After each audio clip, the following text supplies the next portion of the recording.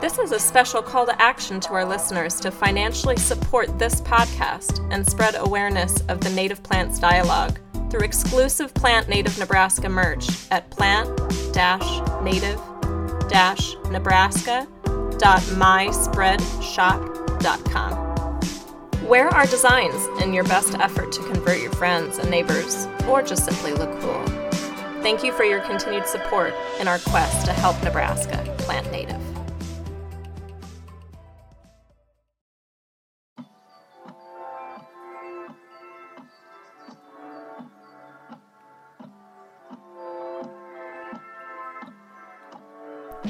Hello, and welcome to the Plant Native Nebraska podcast. I'm your host, Stephanie Barlman. If you are new to tuning in, this show is for native plant enthusiasts, aspiring gardeners, suburban homeowners, growers, and thinkers anxious to learn more about growing Native American plants and creating habitat for wildlife. If this sounds like you, you've come to the right place. In today's episode, Planting Natives, Not Just a Spring Affair, we chat with Bob Henriksen, the Horticulture Program Coordinator for the Nebraska Statewide Arboretum, about upcoming events, his picks for a rain garden, historical uses of prairie plants, and much, much more. Join us as we dive into some diverse talking points. We're excited to share this with you. Thanks for listening. How you doing? Well, thank you, Bob Henriksen, for being here with us today and sharing your expertise, because I know you have loads of expertise. My pleasure. Yeah, great to be here. Yeah, awesome. So to start out, if you could tell us a little about what you do at the Nebraska Statewide Arboretum, or just a little background about the NSA, that would be great. Yeah, sure. The Nebraska Statewide Arboretum, gosh, we're celebrating our 45th anniversary. So that's pretty cool for a little nonprofit like ourselves. Nebraska Statewide Arboretum is just that. We're a statewide arboretum of a network of arboretum sites from Falls City, Nebraska to Shadner, Nebraska, and all points in between. There's right around 100 sites right now. And we help these sites create arboretums, and arboretums are just collection of plants for educational purposes, right? So we want to it's basically bringing the arboretum to the people rather than the people coming to, say, one specific arboretum. It's more of a local flair, if you will. And my job specifically with the State Arboretum, I'm Horticulture Program Coordinator. So I coordinate our horticulture program, which involves growing plants. So I'm a plant grower, and marketer, seller, whatever you want to call it. But so we really specialize and have been specializing for the last 45 years in native plants. We've been really pushing them, promoting them, trying to get people on board. And I can tell you, Stephanie, back when this started back in the 80s, and I wasn't here with the NSA, but they were actually testing plants that we consider kind of like shrug your shoulders and say, well, yeah, little blue stem, Cytotes grama. But back in the 80s, those plants weren't even being planted into the landscape yet. So people really didn't know how they would perform in, say, a typical home gardener landscape setting. And that's kind of, I think, where the Statewide Arboretum came in, actually putting those plants in public places as demonstrations. So then people could go and see. So we could also learn and find out how do they perform. That's so wild to me that it's really only since like the 80s or the 90s that these things even started being considered. And then, right, I really hadn't heard anything about native plants until maybe like 4 or 5 years ago.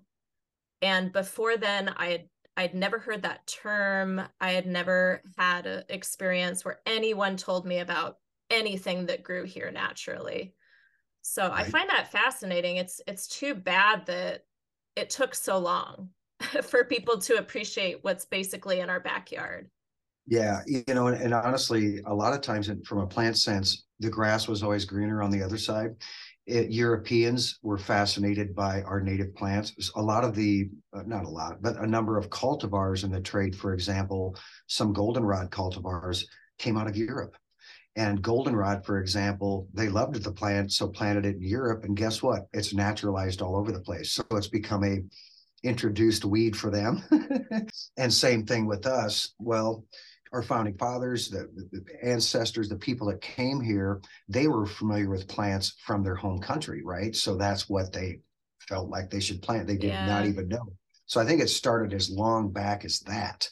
And then when you say native plants, people kind of go, well, what does that mean? Right. Or, Mm-hmm. I think they may think of one or two, and usually the one that comes to mind is Canada goldenrod. And if you just, the Canadian goldenrod, Solidago canadensis, can be kind of a thug in the garden and be kind of aggressive, right? And so everybody kind of gravitates and says, well, that's all native plants, right? They're all aggressive and they're all big and they're all, will take over my garden. No, that's not the case at all. You're generalizing people.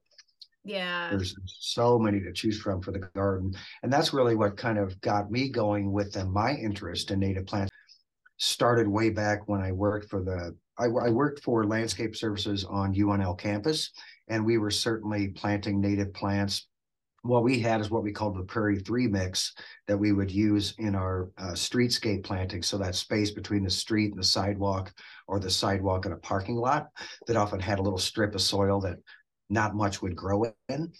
And that was my first introduction, was the horticulturist above me.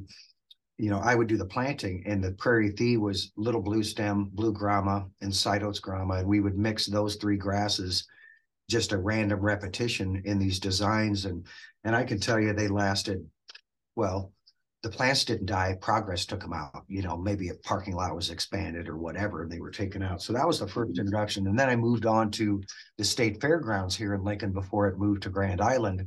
I inherited a wildflower garden. So that really kind of spurred me, because I was not familiar with the names. And I took it upon myself saying, I'm going to try to find, source, plant as many different wildflowers as I can plant. And it ended up becoming a wildflower garden rather than per se a prairie garden. And that's what I would tell people. If you're interested in prairie gardening, grasses should be included. They don't have to be, mind you, but man, they just make your prairie garden look that much better rather than a straight up perennial garden with no grasses. I totally agree. How I started out is I started out making a cottage style garden. I wanted flowers everywhere. Yeah. And I really resisted grasses for a long time. And I don't regret that now, but I've learned enough now where I'm like, it's kind of like you're passing up the lottery when you pass up adding grasses to the garden, because they're weed suppressors, and they provide contrast. So it makes you'd think it would take away from the flowers, but it actually doesn't. It makes them stand out, and it adds some versatility through the seasons, like especially fall time. Those grasses, that's like the time they start, the start of the show. So just to pass them up. Yeah. I don't do it anymore. And I definitely try to convince people, if you're scared about grasses, maybe start with little blue stem, maybe start with blue grama or purple love grass, or, something that, 9 out of 10 people are going to like, and not be overwhelmed by. So, tell us about, I know that I've been talking to some friends about it recently, the Spring Affair event that's coming up. I know I've got a ticket to the preview party, but if you could give us some more details about it, maybe for people who haven't even heard of it yet. Yeah, for sure. Yeah, our annual Spring Affair plant sale. We just came from a planning meeting for that, and everything's on track with our planning, which is good. It is held annually at the end of April. So this year it's a 3-day sale from April 27th, that's a Thursday, 28th and 29th. And really kind of the go-to site for you folks, you could just type in springaffair.org, or you could go to our main website, which is plantnebraska.org. All sorts of great information there. From maybe you want to be a vendor, and the vendor deadline for signing up is this Friday, but they would accept somebody after the deadline. So maybe you want to be a vendor, maybe you want to volunteer for Spring Affair, and we have lots of volunteer opportunities, but there's only about 20 slots left. So people volunteer, and the volunteer is fun because you meet new friends, like-minded people, plant nerds like ourselves. So volunteering's fun, but and like Stephanie has done, she signed up for the preview sale, which is kind of like first dibs, right? Your plant's going to be there, right? You don't have to worry about it being sold out, because this is a consignment sale, folks. It's a fundraiser for our organization, but the goal is to sell out, because if we don't sell out, then we have to pay for them to take the plants back, literally a restocking fee, if Oh, you I will. didn't So know our goal, about that. yeah, Yeah. yeah. So our goal Okay. is to sell out, and so if you order a bunch of plants and there's a lot left over, well, that costs us, so it kind of detracts from being a fundraiser. So that's why if you get frustrated coming, well, my plant's gone, just rest assured what you were looking for is likely available at our regular plant sales, which we have either on campus, and we come to Omaha every year. We come to the extension office. And this year, I'll have to look here. It is on May 13th, Saturday, May 13th, at the extension office there off Center Street. And that is a 9 till noon sale on May 13th. And then we'll be back at Fontenelle in June, and that will be June 17th. Again, another 9 till noon sale. So we will be coming to Omaha with a good variety of native plants and other plants too. We don't call ourselves native purists by any stretch because, we live in cities now, not prairies, right? So uh, rest assured the plants we pick out for these things are drought tolerant, easy, no fuss plants, that are, that offer some benefit as well. That's awesome. I want to backtrack just a tiny bit. I Mm-hmm. wanted to ask you about the Spring Affair event because I know, at the Arboretum, they don't just sell, native wildflowers or native grasses. There's also some non-native stuff in there. And I Mm-hmm. just wanted to double check with you, like when someone goes to this event, are there signs that kind of point out what's native and what's not native, or how would someone kind of navigate finding that out? Yeah, that's a good question. And Stephanie, you kind of caught me going, I'm not sure, because in the past, what we've done is we've put a little, a little sticker on, because we have plant information signs with each one. So yeah, your question has spurred me. I'm going to definitely ask that and say, are we doing that again? Because obviously it's a wise choice in doing that. So we hope to mark the ones that are native with Mm, a little sticker that says, and what we say when we say native, folks, is more of a regional sense for us, because mm. Eastern Iowa is Western Iowa, I'm sorry, is much more native to the Lincoln Omaha area than North Platte will ever be. I think So it's that's kind of way. interesting. I was talking to a gal, I can't remember if it was from Prairie Plains Institute, or another organization or another nursery, but she was telling me how it's ethical to plant within a 200-mile radius because, in a way, local is regional, just Right. depending on how far regional you're talking about. So, Exactly. Right. people come and join our group, the Bellevue Native Plant Society, and they live in Council Bluffs, or they live in Elkhorn, or they live in Lincoln. We have members in Lincoln. And they're Right. always concerned at first. They're like, well, if you're talking about what to plant in Bellevue, like that probably isn't going to be the same for what to plant in Lincoln or what to plant in Council Bluffs or Carter Lake. But it actually is. I mean, Yes. local doesn't have Yes. to be super, super exact. And Exactly. the research there is just like the best estimate of, going back through the data. And it's kind of hard to say for sure 100%, oh, this was in this county, but the next county Right. over, nope, it was never there. Right. Majority of those plants, if you look up their native range on the map, they're throughout eastern Nebraska. It's few and far between those species that are very regulated to a few counties, right? And especially Mm-hmm. us as close to each other as we are, there, yeah, it's very, very similar. And what I tell people too is, if you think about it, if you're going with local ecotype seed, if you want, no, it's got to be native to Nebraska from seed collected from a native prairie in Nebraska. Just consider this: in the eastern third of the state where tall grass prairie occurred, 1/10 of 1% of that prairie exists. So if Yeah. we just did local ecotype from 1/10 of 1% of what exists, that's a pretty small gene pool in my book. Yeah, and I know Kay was just on the show and she was talking about how it's hard for them to source seed from remnant prairies because remnant prairies are so rare. Exactly. And yeah, it's tough. And kudos to Kay for doing that, because yeah, she's trying to preserve those genetics, which is critically important, right? I mean, when they're gone, they're gone. Yeah. So you Yeah. have to preserve those genetics. And, and I've talked to Doug Tallamy before. Should I be concerned about, say, ironweed, for example? We have Western ironweed and Baldwin's ironweed native to Nebraska. but there's also Missouri ironweed, Arkansas ironweed, New York ironweed. So I asked him, if I'm growing New York ironweed in my garden, should I be concerned that I'm doing pollinators a disservice based on the timing of the bloom? And I've grown all 5 of those in vicinity of each other, and they all bloom around the same time. So he said, no, the insects are opportunists, right? Especially the generalists. You have to start concerning yourself with specialist bees and specialist pollinators. And those are rare in home gardens anyway, right? If I'm doing a preservation planting like Kay Cotis might be doing, or Prairie Plains Resource Institute might be doing, by all means, local ecotype is critical. But for the home gardener, I don't think you have to overthink it. Yeah, I honestly, and I'm in the pool of people where I think if we're really trying to create habitat, that is infinitely better than just having a sterile lawn, no nothing for anything. I really do try to focus on what's native here because there's honestly so much of it. Right. But I think, I definitely don't fall in the purist pool of people. I think they always say, like, keep it simple, right? Because the more difficult you make something, the less likely someone is to do it. I wanted to ask you a little bit more about how you started really getting passionate about native wildflowers. I know you said you inherited that wildflower garden, and you started caring for that. Probably started with Farrar's book, John Farrar's book, Wildflowers of Nebraska. John Farrar worked for the Game and Parks and probably came out with the first reference guide that we could all follow.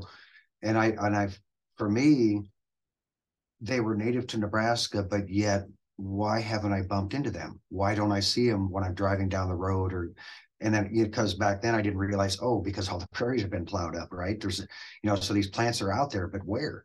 And these remnant prairies are rare, right? So for me, it was almost like discovering a new plant, but yet a new plant that had been right under your nose the whole time. I mean, not literally right under your nose, because where are they, right? So for me, I came intrigued that, wow, these are really beautiful plants. Why aren't we planting these in the garden? Quite honestly, back when I was doing it, it was more like that sense of place. It was more about, well, these plants are what our ancestors bumped into when they came here. Why aren't we continuing to have these in our gardens? Because you think about the ancestors that came here probably weren't planting those wildflowers in their garden. They were going out in the prairie and maybe collecting a bouquet, right? And maybe putting it in their sadi, but nobody was gardening with them because they were here. So they kind of took them for granted. And then once the prairies were all plowed up, then we gardening people that maybe knew iris or peonies or hostas or just any old garden plant USA, when I started planting the wildflowers, I learned, man, these things are super cool, super beautiful. Yeah, I think I've really become addicted to seeing all the pollinators and all the interesting insects and hummingbirds come in. And I know I've become addicted to like the bloom time structure of it all. When you were talking about peonies or iris or, lilac or anything like that. But when you use a lot of wildflowers in your landscape, you're still kind of getting that unique succession of bloom times all throughout the year. But it's like, it's always surprising to me because I go out and it's almost like I'm not expecting it all. It's always a new surprise to me every time I go outside. I'm like, oh yeah, that's blooming right now. Oh yeah, these are still blooming. And then all throughout the year, it's constantly changing. This one's done, but this one's starting. And it's just amazing. And it makes you appreciate the season so much more. Yeah, you hit the nail on the head. It gets you out to visit your garden, because most people think, well, I don't have time for gardening. I don't like weeding and blah, blah, blah. And it's like, this type of gardening will invite you out there as kind of a movie scene. And Aldo Leopold called it in his book, A Sand County Almanac, which is a great read if you haven't read it. A Prairie Birthday is what he called it, because you better go out there each day because it's dynamic. It changes daily. Oh, nice. I love that. I love that so much. Yeah, I think it's just, you're kind of denying yourself a kind of free ticket to just an annual color show. Yeah. It's just, I can go out on my front porch. I've got a bench there. And sometimes me and my daughter, me and my mom, we just go and we sit out there. And it's perpetually entertaining. and we don't have to pay some admission fee to go see it.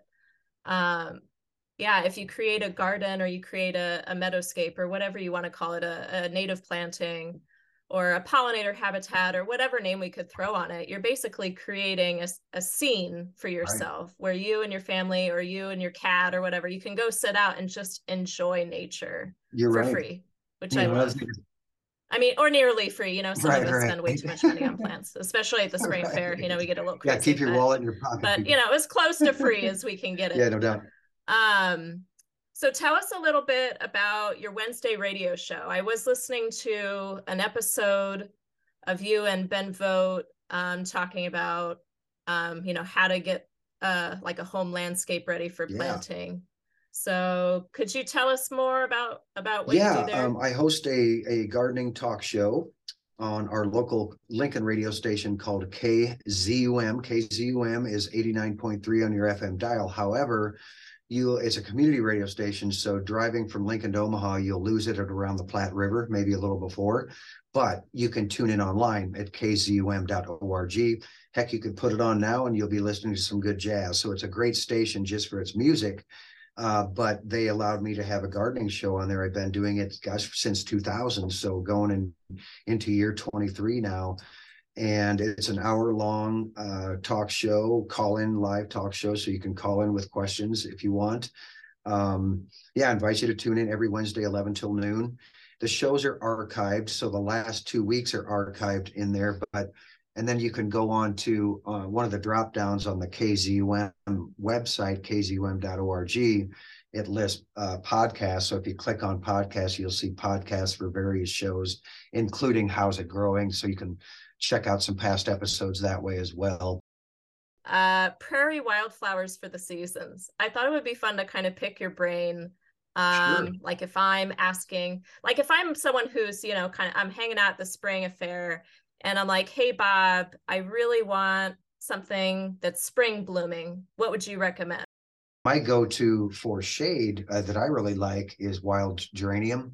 Love that plant. Wild geranium is an unsung hero. I think it should be in every garden. It's so easy. You might get a few seedlings seeding around, welcoming. If they do seed, yay, because you're going to love the plant so much. You're going to say, man, I'd take 100 of these. It blooms very dependably. The emerging foliage, I think, is very attractive in the spring. And the flower is a pretty violet color, maybe only about 18 inches tall, well behaved, just a dynamite spring blooming plant. I would say May, sometimes like early to mid-May, something like that. The earliest kind of the harbinger of spring though is pasque-flower. That's my choice for full sun.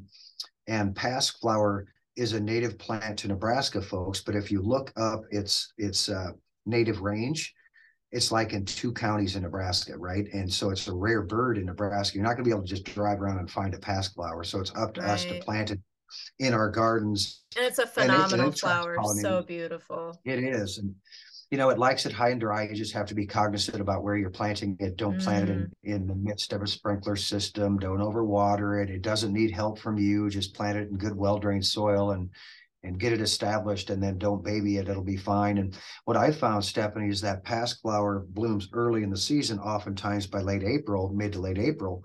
I would plant a warm season bunch grass near it.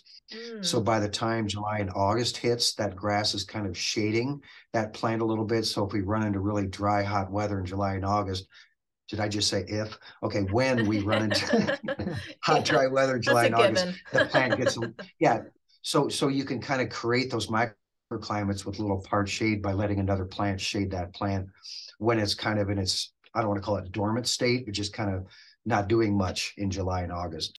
I love that tip. Yeah. Yeah, and your bunch grass could be little blue stem. There you go. I was just about to ask. I was going to say, okay, so what bunch grass would you recommend if someone was like, I want to try that? That's a good idea. Yeah, little blue stem, blue grama, prairie dropsy. They all those 3 are really good for that. You could do a side oats grama. Any of the shorter prairie grasses is a good thing to put next to pasque-flower. Another one I really love is prairie smoke. Yes. Prairie smoke can be kind of persnickety sometimes to get established. I've seen great patches of prairie smoke. Others struggle with getting it going. I think it likes well-drained soil and, good moisture to get it established, but then you can kind of back off.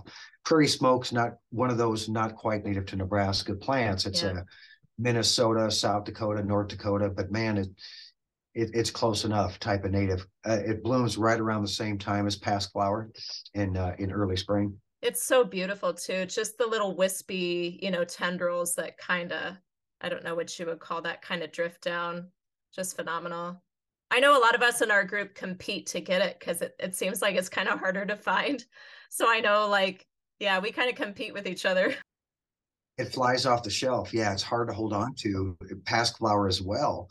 But one I want you guys to consider that, man, I think should be in every garden too. When people think of spiderwort or Tradescantia, oftentimes they get a little, I don't want that plant. It's too invasive or whatever. They're thinking of a species that came from out east, the Virginia spiderwort, Tradescantia virginiana. That one gets more like 2 feet tall. That kind of gave all the other spiderworts a bad name because it tended to flop in the garden. It tended to seed around too much. It spread, blah blah blah. But we have a native one called dwarf spiderwort, Tradescantia tharpii. And another name is Tharp's spiderwort. That's THARP. So if you Google it, Tharp's spiderwort is kind of north central Kansas native. That's the source we have from. So think of Marysville, Kansas, just south of Beatrice, that area. Anyway, it's a cute little wildflower. I've seen them flowers on them 3 inches high and the flowers 2 inches across. So it's a sizable spiderwort flower.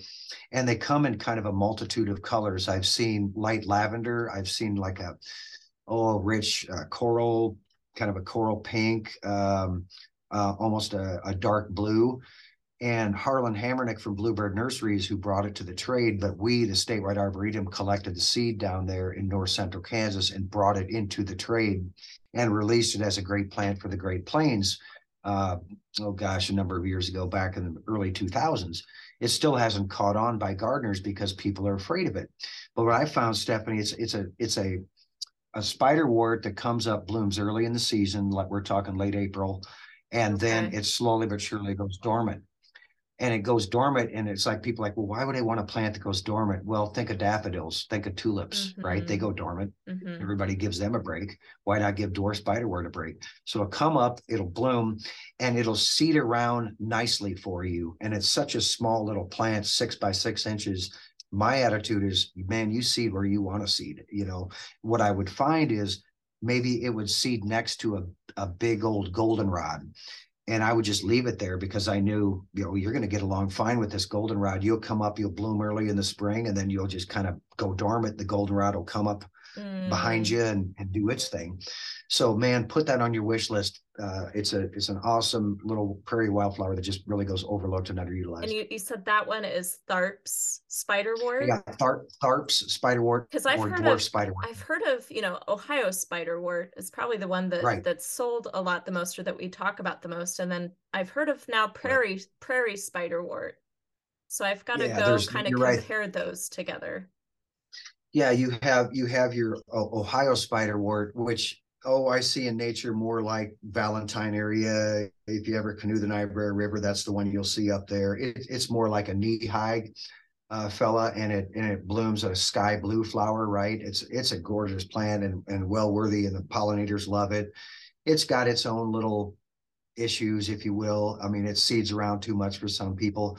I welcome it seeding around. I've had it bloom in places I never would have planted it. I never would have stuck a plant between a proverbial rock and a hard place. But if my spiderwort wants to bloom there and give me color, I got thumbs up. So the Ohio, and then there's another one called Western spiderwort, which is more of a Western Nebraska native. That's Tradescantia occidentalis. And then there's another one here in the east, Tradescantia bracteata, or the bracted spiderwort. Yeah, they're all good.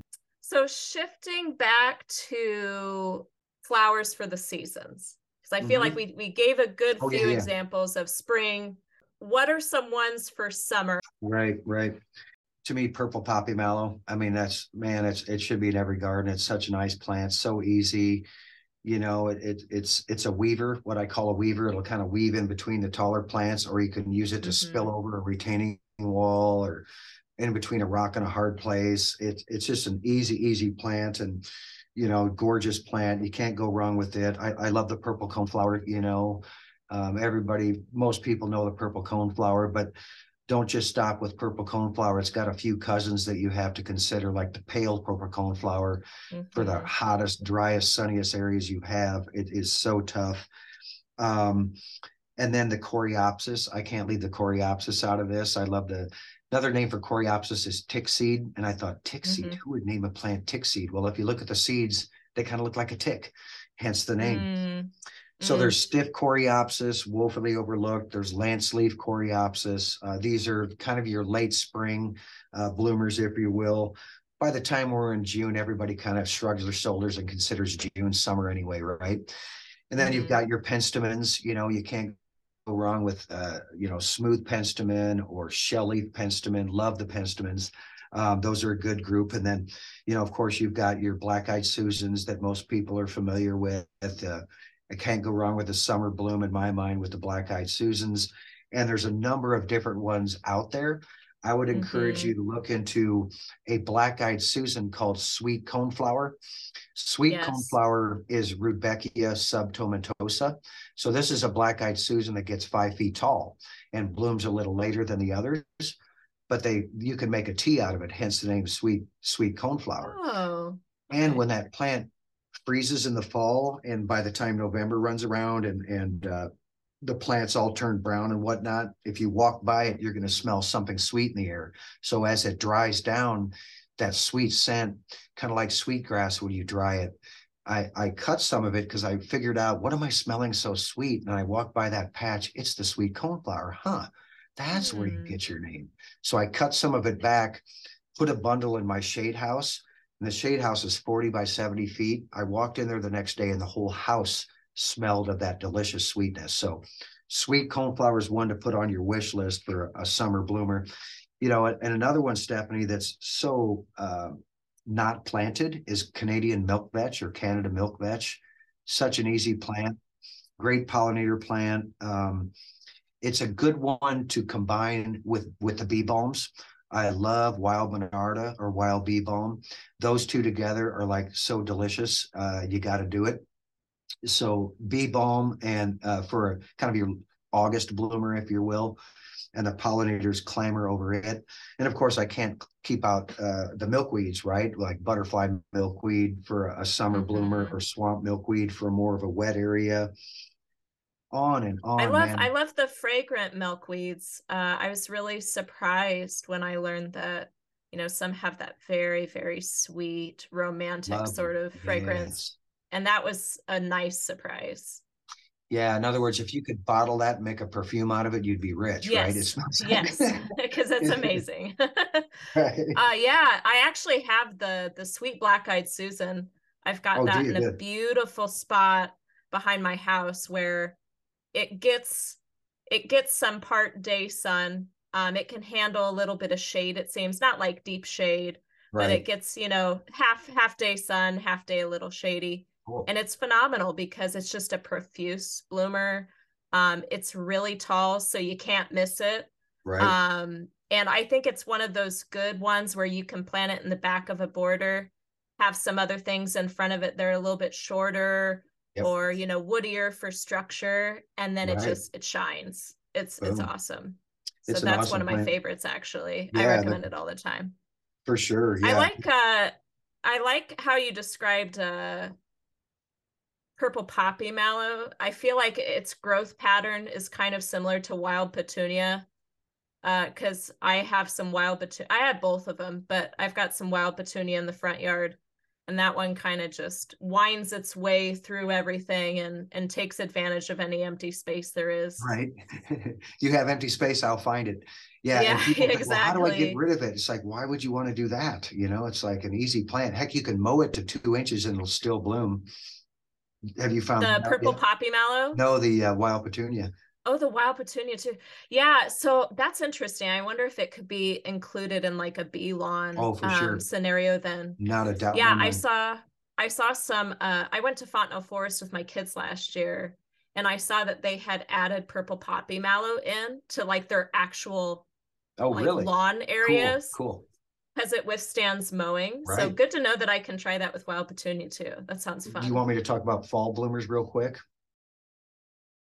I think a good way to ask you this would be kind of like hitting on two different talking points at once, because I wanted to ask you, what are some things that stand out to you for fall time, but also know at the same time, like that's kind of a good opportunity to talk about some really standout native grasses. Right.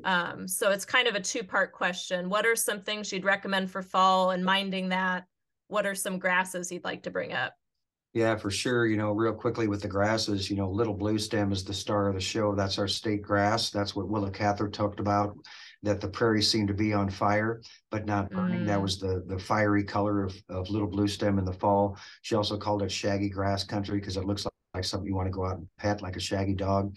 So you got little blue stem, prairie drop seed. I love it in the fall with its wispy seed heads that kind of have this interesting, cool smell to them. I don't know if you've ever smelled the prairie drop seed before yet when it's I in seed. haven't. Yeah. Mm-mm. So next time you see a bunch of prairie drop seed in seed, walk up to it. Sometimes you can smell it from a distance away, but kind of cup a bunch of seed heads in your hand and smell it. Oh, it's a wonderful smell. And if you look it up online, they'll say smells like buttered popcorn. And I'm like, what? I didn't get buttered popcorn. Others say smells kind of like cilantro. No, I don't. It smells like prairie drop seed. But it's a nice smell. Yeah.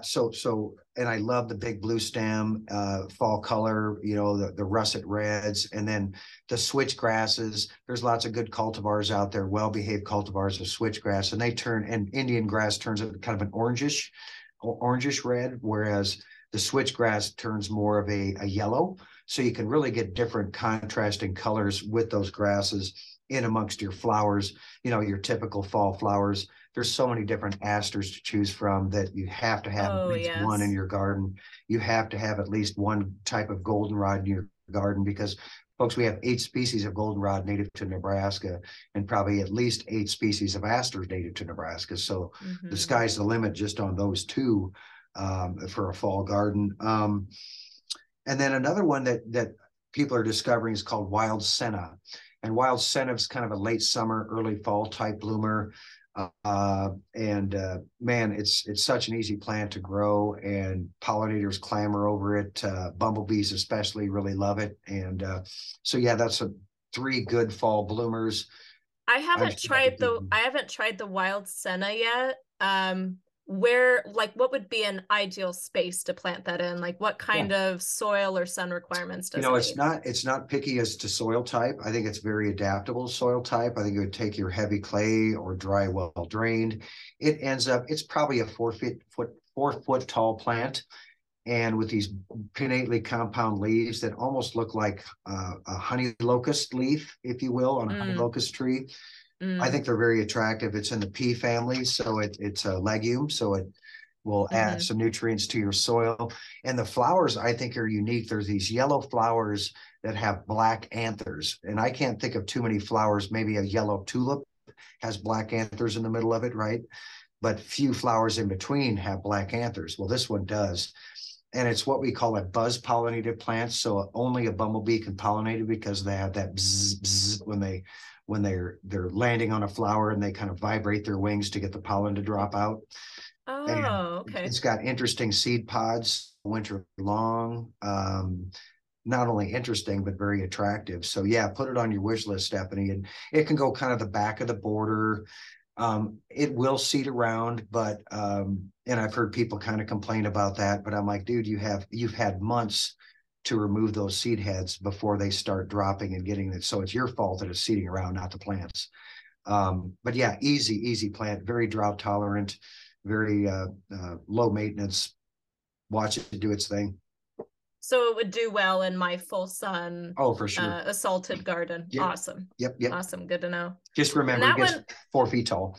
the flower on that one, is that somewhat similar to, like, I can't visualize it right now because I don't know much about it, but isn't it similar to like partridge pea flowers? Yes, Am I yes, thinking correctly? you are. Okay. That is a partridge pea cousin. Yep, I'm glad you mentioned. Oh, Yep, well, that makes sense. yep. Because I've seen partridge pea a lot and people ask about it a lot.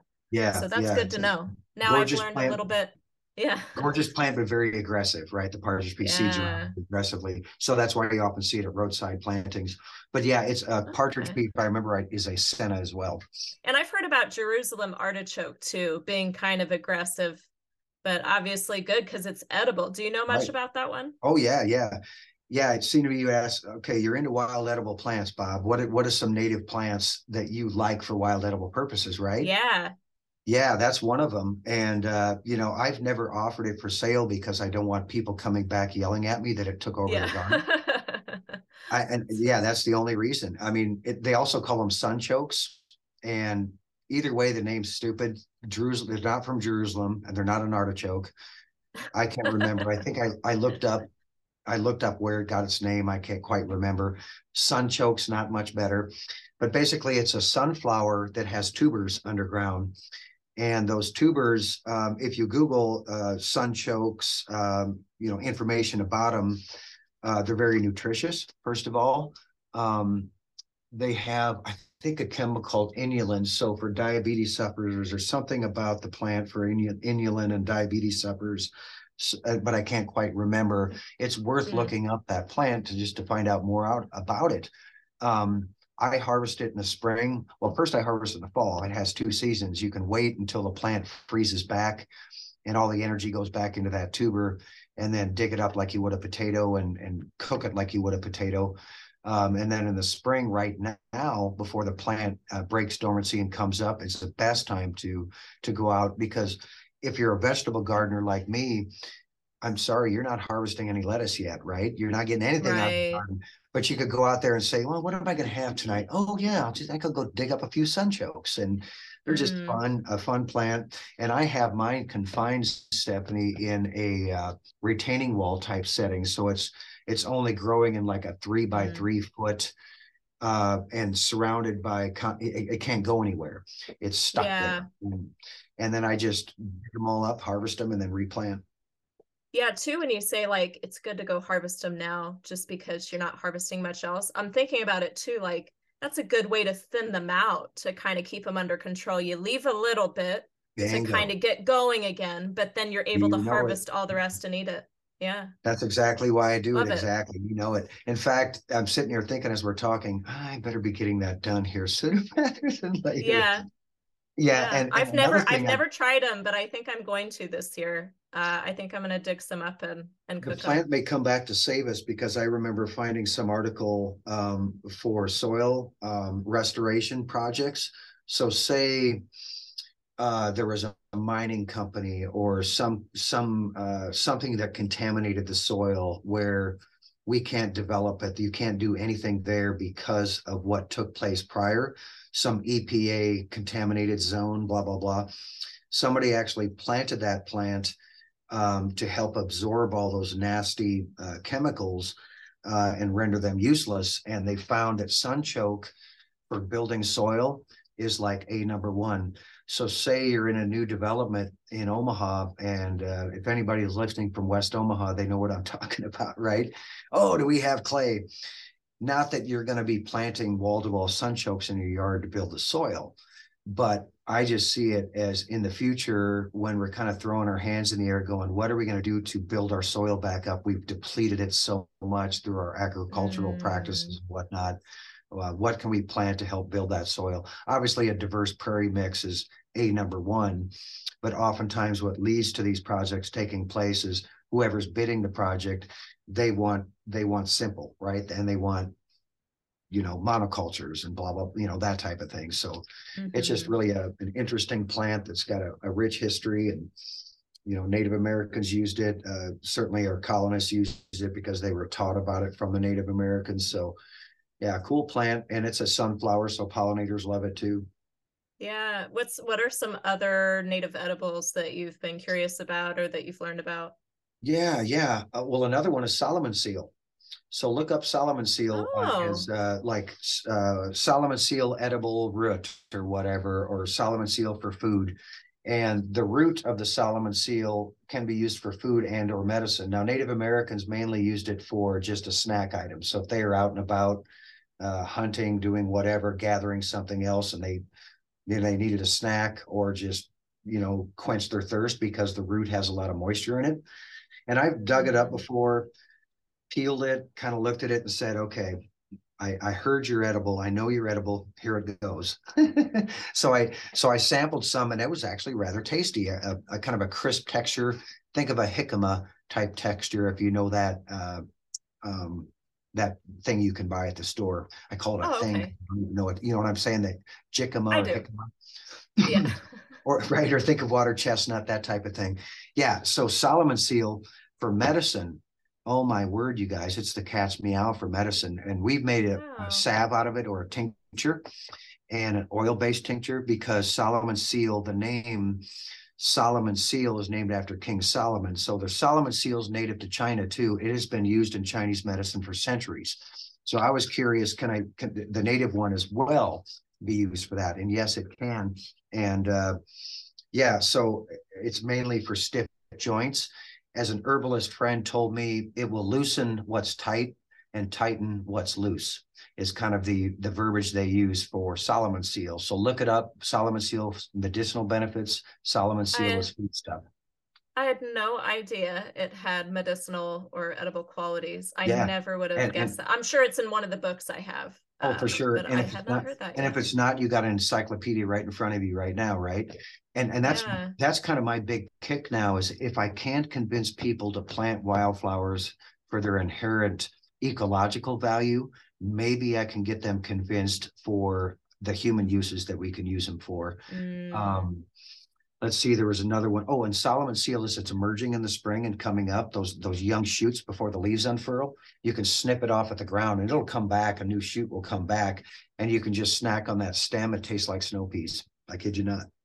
Interesting. I wonder if that translates to Solomon's plume too, because I didn't even know about Solomon's plume, and I know those are two, pretty closely related plants. Right. So I wonder if that translates. I'll have to look into that. Yeah, you'll have to look into that, because it seems to me, I had thought the Solomon's plume, I think the other name is false Solomon seal, right? Oh, I think, right. hmm. Well, if it's not, I'm not sure. that one I haven't tried yet, and I would say stick to the Solomon seal for now until you do more research, like you're planning on Hmm. doing. The Hmm. spiderwort we were talking about, Ohio spiderwort, is a green you can eat. The flowers are perfectly edible. Oh, I didn't know So that either. yeah, let's throw out another one. Hmm. Purple poppy mallow. Purple poppy mallow, the whole plant's edible. Roots, leaves, flowers. So if you want to do a Martha Yeah. Stewart moment, maybe you're having friends over for a potluck and you want to press them with the salad you made, and you want to color it up. And most people think of, you know, violets or whatever, any edible flower. They don't taste like anything, I can tell you. I mean, they're tasteless, but it's pretty. And Yeah. the leaves, if you ever eat a leaf of and I want to see you do that this summer when your purple poppy mallow is doing its thing, leafing I'm out gonna in try spring. it. Pluck a leaf off and pop it in. You'll go, well, it's just kind of green. It's just kind of boring. But you'll also notice a slickness to it. There's mucilaginous compound in there, and that mucilagen helps thicken things. So think of okra. And what did the southern folks? Some people hate okra because of the slime, if you will, they call it. That's mucilaginous juice.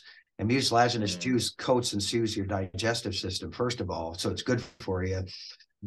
But that mucilaginous juice is kind of it's a drought tolerant thing. So the plant will put it in there to increase the water doesn't transpire as easily out of the plant. So Mm. Water and retention. so Okay. yeah, water. Yeah, that's what I was trying to find out. So they would add that. Native Americans would add the leaves to soup as a thickener, and then the root they would dig in the Mm. fall. And so the root, when the plant was dormant, they would dig it. It has a big tuber or a big taproot, a huge taproot. You dig that thing up in the fall, and then you cut the top of the plant off and replant it. If you've ever harvested horseradish, for example, that's what you do. You dig up your horseradish plant, and then you replant the top part of it, and it reroots and all that. So horseradish people have known that for years. You can do the same thing with purple poppy mallow. I've eaten the Mm. root raw, and it's much like you would eat potatoes raw. Some people do that. I don't, right? But you certainly can eat these raw, but Native Americans more than likely roast them over an open fire or boil them. Yeah. And that's just three of them. Then if you want to talk teas, man, you've got lead plant tea. You've got wild bee balm tea. You've got mountain mint tea. All three of those make great teas. So yeah, the sky's the limit. And you know, pretty much every native plant that you can talk about, our Native Americans had a use for them, whether it was ceremonial, Mm-hmm. medicinal, or foodstuff. Yeah, and I was talking to a lady too at our seed share. I was telling her about goldenrod, you know, how you can use goldenrod for a natural dye. Yeah. And she was asking me about indigo, and I had to look into it because I was like, you know, I've heard of, you know, the Asian indigo that's used to make those really rich, you know, blue pigments. And Uh-huh. I guess our native indigo, our native blue indigo can be used to make a blue pigment. I wouldn't doubt it. Um, You know, and yeah, it's I fascinating. I know we're getting into the weeds here, but that's a cool thing about wildflowers. They'll do that to you. And Mm-hmm. I'm glad you mentioned goldenrod. Goldenrod scientific name is solidago. Solidago literally means to strengthen in Latin. Europeans, I told you that they brought it over there centuries ago and it's naturalized. Get this, I don't know where they learned it. You want to run down a rabbit hole, look at historical uses of goldenrod. Henry Ford was extracting something, he was extracting like a rubber type compound out of it. They were making tires out of goldenrod back in the day. They actually had a field of goldenrod outside of the factory there in Detroit because that's what they were using before they found out rubber could come from the rubber tree. Wow. Pretty fascinating. We're going to have a whole episode on Amen, man. just historical uses of some prairie plants or native plants, because that would be fascinating in and of itself, just to For talk about sure. that for a straight hour. For sure. Let's do it. Yeah. What would you say about rain gardens? Because I know that's a topic that comes up frequently. Are there certain plants you'd recommend for a rain garden scenario? Oh, for sure. You know, and another thing I should mention is on our website, arboretum. Or actually, it's plantnebraska.org. I almost did our old URL, but plantnebraska.org. You can type in the search and, you know, plants for rain gardens type of thing. Because if you go online and just start searching for rain garden plants, you might get some plant list from Maryland or, you know, Minnesota or wherever, Timbuktu, anywhere USA. So it's a good list to go from. And what I found is, yeah, rain garden plants are lowland prairie plants. So you got prairies in Nebraska that were kind of upland or dryland prairies, I also call them. And then you have other prairies that kind of maybe grew near a creek or a river or a body of Mm, water. And when it was low, the land was low, meaning when we had rains, it didn't necessarily flood, but it stayed wetter longer than an upland would, right? So mm, prairie plants grew naturally in those areas. That's what you're going to want to choose for your rain garden. And I say that because we call those mesic soils, and they're often wet in the late winter, early spring, which, as you know, Nebraska's wet months are March, April, May, right? And then they tend to be dry in the summer. These plants are both wet tolerant and drought tolerant. And that's what you mm, kind of want to look for. And it's a big list of plants. And what I tell people, if you're going to do a rain garden, and you should, you know, basically it's a depression in the ground to capture the rainwater. And what the engineers want you to do is put a drain in there and have it drain within 24 hours.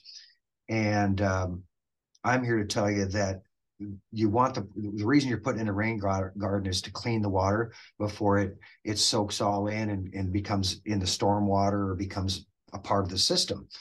Well, the mm, water's not going to get cleaned in 24 hours. It's not going to get cleaned in 12 hours. It takes time. So that water literally's got to sit there for a little while for those plants to absorb it and transpire it out and convert that waste into a usable form. And it's pretty fascinating how they do that. But most rain garden plantings, say you get a 4-inch downpour and you can see standing water out your rain garden, well, that's going to drain within 3 days. And another thing people are concerned about are mosquitoes. And mosquitoes' life cycle, they need at least 10 days to go from larvae to adult mosquito. So even if they mm, lay eggs and think they're going to get away with it, the water's going to be gone by the time, so you don't have to worry about the mosquitoes too. And mm, just packing the plants in that rain garden, much like the scene you have behind you, where there's no open ground, those plants are going to absorb that water, transpire that water, and drink it up rather than some drain down below draining it. So consider that, and also consider that most wetland areas, not most, all wetland areas in Nebraska, lowland prairies had what we call native sedges in there, and that's the carex species, not the yellow nut sedge. That's a weed from Europe. Native carex species are bunch type grass looking plants that I see as a green mulch at the base of your rain garden. As you were saying earlier with grasses, they keep the weeds out. And that's what I'm after, using the sedges as a green ground cover, if you will. And then those wildflowers will poke up between those bunches and give you that pizzazz color as well. So fun to do. And man, there's so many different flowers you can put in those areas as well. Yeah, I love the idea of a rain garden being like kind of a twofold, having a twofold purpose. Like one, it soaks up the rainwater, it helps filter it. But also too, it's interesting that, we can kind of strategize, right? We can find an area that would be very, very ideal for that sort of thing. And then we get the benefit of experiencing those kinds of plants. Right. So it's kind of twofold. It cleans the water, it filters things, but also we get to enjoy the beauty of these plants thriving. Yeah, in other words, I may not have been able to grow these in my regular garden without babying it. But because I put it in this rain garden, I'm like, cool, now I can grow this plant without little effort, right? With very little effort.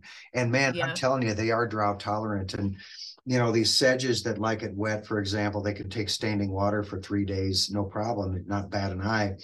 But in 2012, a bioretention swale, which is basically a ditch lined with rain garden plants, right, that may lead to your rain garden. So that bioswale, I had sedges in there, and a kid working for me goes, do you want me to flood irrigate it because we were having a serious drought, the 2012 drought? And I said, I'm really tempted to make it look good, but I'm also not going to learn anything if I water it. So I'm like, well, even if they all up and die, at least I learned something. Much to my surprise, and there were cracks in the ground an inch wide next to those sedges. They all came back. They all just shrugged their shoulders and said, we got this, Bob. Just go away. Leave us alone. We got this. Yeah. So really, really fun. And, that's where plants like, I've got written here, swamp milkweed, New England aster, the white wild indigo, Joe Pye weed, Helen's flower, or the sneeze weed, blue flag iris. Like you were saying, all these cool plants that might struggle in a regular garden. Sky's the limit with rain gardens, folks. It's kind of a unique opportunity where, if we've got an area, like for instance, I've got an area on the side of my house where when they designed the patio, either it wasn't completely level when they installed it, or just over time erosion has made it kind of go downward in a way it shouldn't. So all the storm water, all the snow melt just kind of runs down into this area. And it's a perfect opportunity to use some stuff that can tolerate it wetter, but then in times of drought can also tolerate drought. Right. So that's where I'm putting all my kind of rain gardenish plants. Awesome. I'm just going to take advantage of the uneven patio. Right. Exactly. Yeah. Don't fight it. And a lot of us have, okay, I don't have an automatic irrigation system, for example, but my neighbor does, and they water all the time. And then their water flows into my property, and I have this area that's always sopping wet. What can I plant in there? Yeah, we get those questions a lot. And it's funny, we'll look at each other and go, a sedge. And they're like, nice. Which one? And it's fun because when you turn people on to the functionality, because they're workhorse plants, right? They're functional plants. They're not a smiling pretty face like a pansy, right, or a daffodil. But I think they're attractive in their own right, and they've got attributes in their own right that really, I mean, we could do a whole hour talk just on sedges. In fact, I've given an hour and a half talk just on sedges. I can't remember the name of the sedge. I've used it in a design before, but I'm newer to sedges. It's the sedge where it really gets kind of long tendrils, and it kind of tends to flop over really aesthetically. It just makes these beautiful seed drifts. The seed heads kind of dangle, you mean? or the The leaves? blades Oh, okay. themselves. Kind of Yep. creates a fountain-like appearance. Yes, Yes. yes. It could be fox sedge. Does that ring a bell? I want to say it's Pennsylvania sedge, Okay. but I could be wrong. And that one might, I can't remember if that's regionally native or Nebraska native, but so many good looking ones. Yeah, believe it or not, Stephanie, it does certainly get all the way to Iowa, even though it's called Pennsylvania sedge. I think if I remember right, looking it up, much to my surprise, it does get Okay. Nebraska as well. But Pennsylvania sedge is a short one. It's maybe only 8 inches tall, and it's a runner, meaning it'll spread slowly but surely. So it's often used as a lawn alternative for people. And man, you could Google images of Pennsylvania sedge used in the garden and see the creative ways people have used it in landscape designs. It's a great ground cover. I just think it's really attractive. And I think I've seen some of those alternative grass mixes, and the pictures do look really fantastic because the grass is kind of naturally, they're shorter. It's not something you're going to really have to wade through, but they've got this natural kind of, Right. it's got a beautiful drift Yeah. sort of look to it that I really love. I'm glad you mentioned that, because one thing I like about those, I've seen it with buffalo grass, I've seen it with Pennsylvania sedge on a windy Nebraska day when it's that 8 inches tall and kind of with that tassel look. The wind, it'll kind of do this. It kind of has this whole different look with the wind than you won't get with any. Yeah, it looks so natural. I mean, it's really welcoming. Right. And it feels homey. Right. Yeah. Wow. We've covered so many things today. To be honest, I have no idea how I'm going to edit this all because we've gone down so many rabbit holes, but it's good because we both get excited about that sort of stuff. And I know the people that listen in, they're going to get excited about that sort of stuff too. So it's all good. No doubt. The No last doubt. question is kind of in summation, like what's your takeaway for the native plants dialogue, or what do you think is something kind of cut and dry about it that people should understand or people should know? Yeah, cut and dry thing about natives is, these plants have been, in Nebraska. People often say, what do I do? What about plants of the future with climate change, right? Do I need to be concerned? Do we need to start looking south from Texas and Oklahoma and things like that, or from really desert environments in order for plants to survive here? And my answer is always no, go native, because native plants have seen a few droughts here. Yes, they may not have seen climate change, but there's records in the Sandhills. They've done core dating records where there's been 30-year droughts, people, 50-year droughts. That's scary. But good to know that the plants can take it. Yeah. Right. And people went out. John Weaver's a fellow that studied the prairie here at UNL, and he went out and scouting prairies after the Dust Bowl. So in the Dust Bowl, to put it in context, 2012 was kind of one of the driest years on record, even beating some Dust Bowl years. The problem is with the Dust Bowl is we would have had 2010, 11, 12, 13, and 14 be all the same 2012 drought, 5 years in a row. And you can imagine what that would do to our economy. You can imagine what that everybody would be throwing. There'd be a lot more things to worry about than did my prairie plant make it, right? But rest assured they would. And Weaver went through and walked the prairies after the Dust Bowl to see who was recovering first, who lived through it. And it's pretty amazing. But yeah, for me to put it in context, you see certain prairie plants that I don't see this with others, your conventional garden plants. And that's the little insects, the unsung heroes. Everybody knows the bumblebee because they're cute and they're big and blah, blah, blah. But if you're watching a prairie plant, like you said, pulling up your remote control and your seat, and you're sitting out there watching the movie, right? And of course, I'm joking. You're not exactly doing that. But if you've ever walked up to an aster or a goldenrod or a different wildflower where I say they're clamoring over it, like they look busy, they just look like rushed in a hurry, like, man, okay, there's a bumblebee. Oh, there's a wasp. Oh, there's one of those brightly colored flies. And oh, what is that? Is that a little bee? You can just do a quick assessment and go, man, I'm probably looking at 20 different species right on this plant. So somehow, some way, even though you might be gardening in a food desert in the middle of Omaha and nobody else has a garden around you, right? Which is most of us, I'm sorry to say, 1 in 100 probably garden, 1 in 100 households maybe garden. And those are people like you and I that can't live without plants. Some dude actually studied this and found that people have that inherent gene in them where they have to have plants around them. We are those garden nerds, that right? So feel good about it. You got the gene. That's my takeaway on wildflowers is they invite a huge diversity of insects that conventional plants just won't. Now, that being said, you still see conventional plants attract the little bees too. So I'm not chastising anybody that has, I say there's room for both. We just need less lawn, less concrete, less asphalt, less rooftop.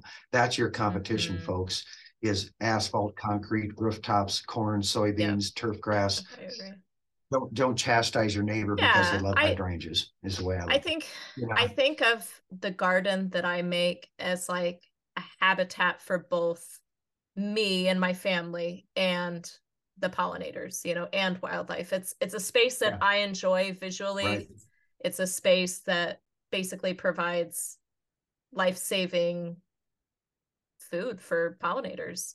And I also like that phrase that we've heard in the, you know, frequently when we were kids and in the past is you know, if you build it, they will come. So it's like, it's how I think of it. You know, we're not going to make any change in the ecosystem unless if we reintroduce this stuff. We have to create it. Because unfortunately a lot of it's been taken away. Yeah, quick story. I remember I would do these little vignettes or whatever you want to call it, little postage stamp prairie gardens when I worked at the fairgrounds. So maybe this little prairie garden was 6 by 6 feet, and maybe it had some big blue stem Indian grass, switchgrass, mainly grasses in it, right? And then I found out, you know, we all know the lawn crickets, you know, the sound of the crickets at night. And it's that oh, it's summertime. Everybody loves the crickets serenading us in summer. But drive by a native prairie at night, or walk by the prairie you created at night. Different crickets find it too. You know, the insects that we don't see, but you can hear at night. Man, are they having a party in there? And it's just katydids. I don't know what I'm hearing, but I'm hearing something other than the typical lawn cricket. And it made me say when I was there, that's when I first noticed, how did they find this, and why? So it's just really. I'm gonna remember you to do we'll do like an out in the field recording or something in the fall. We'll go out in the middle of the night, and I'll have some recording gear, and we'll just record the sound of the insects at night. That would be really fascinating. I want you to pay attention to it though, because it doesn't have to be at night either, Stephanie. Pay attention to it and you'll go, yeah, I never really noticed, but it is loud. It's like loud with crickets or whatever the heck I'm hearing. A buzz. Yeah, I do like going out in the garden in the summertime, and there's so many bees around. And I think it's kind of that reminder to pay attention, right? Because a lot of us are flying through our lives and we're zipping here and we're zipping there. But when you're out weeding in the garden, or, you know, you're cutting something back or whatnot, you're kind of encouraged to bend down low. And so many times, like, it's that because your ear is so close to the flowers, you can really hear, you feel so immersed in nature. So that's really addictive. But I'll have to listen for the crickets and stuff. When I think of the sounds of the garden, I just think of out weeding, you know, and I kind of keep dipping my head down low to grab stuff, and I hear all the bees. Sure. But I'll have to be more mindful to listen for the other stuff too. Yeah, and honestly, I haven't given it a whole lot of thought over the years, you know, like, okay, a prairie garden that features a lot of grasses versus one that doesn't, you know, blah, blah, blah.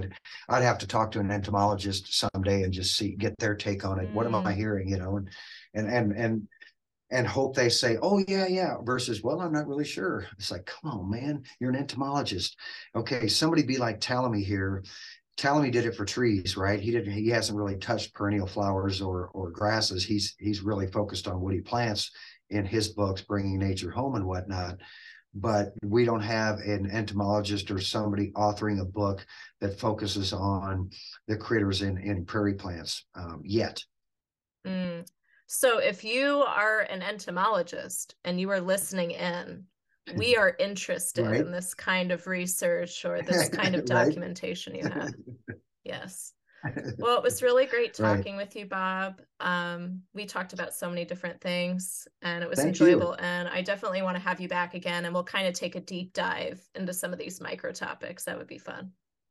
You bet. Let's do it. You know, the wild edible plants thing, man, I'm all over that, you know, because it could be what can we use modern day, but give it a historical context as well and how it was used by Native Americans for sure. I think I might have even talked about that a tiny bit in the first episode where we're kind of breaking down what native plants are. Just also keeping in mind that we're not only talking about having something sustainable, we're not just talking about having something aesthetically pleasing, or not even just talking about creating habitat for critters, but also we are inviting in plants that also have utility. And I think that's something that's it's starting to be talked about, I think, a little bit more, but definitely an idea worth exploring and worth you know, kind of re-educating ourselves on these things that people were educated on in the past and have just kind of been forgotten. Exactly. Yeah, bring it back. That's my goal. Well, thank you again. It was a pleasure. And I hope to chat your ear off at the Spring Affair soon. So that'll be a lot of fun. Well, looking forward to seeing you there, Stephanie. Good work on getting this going. Congratulations and keep up the good work. Thank you. Thank you. Take care, Bob. Bye, everybody. Thank you for tuning in to the Plant Native Nebraska podcast. If you need notes on anything mentioned in today's episode, check our website, plant-native-nebraska.captivate.fm. I want you to know you've made this podcast special just by listening in, but if you found real value in today's talk, subscribe to our show on your choice of podcast app to get easy access to future episodes.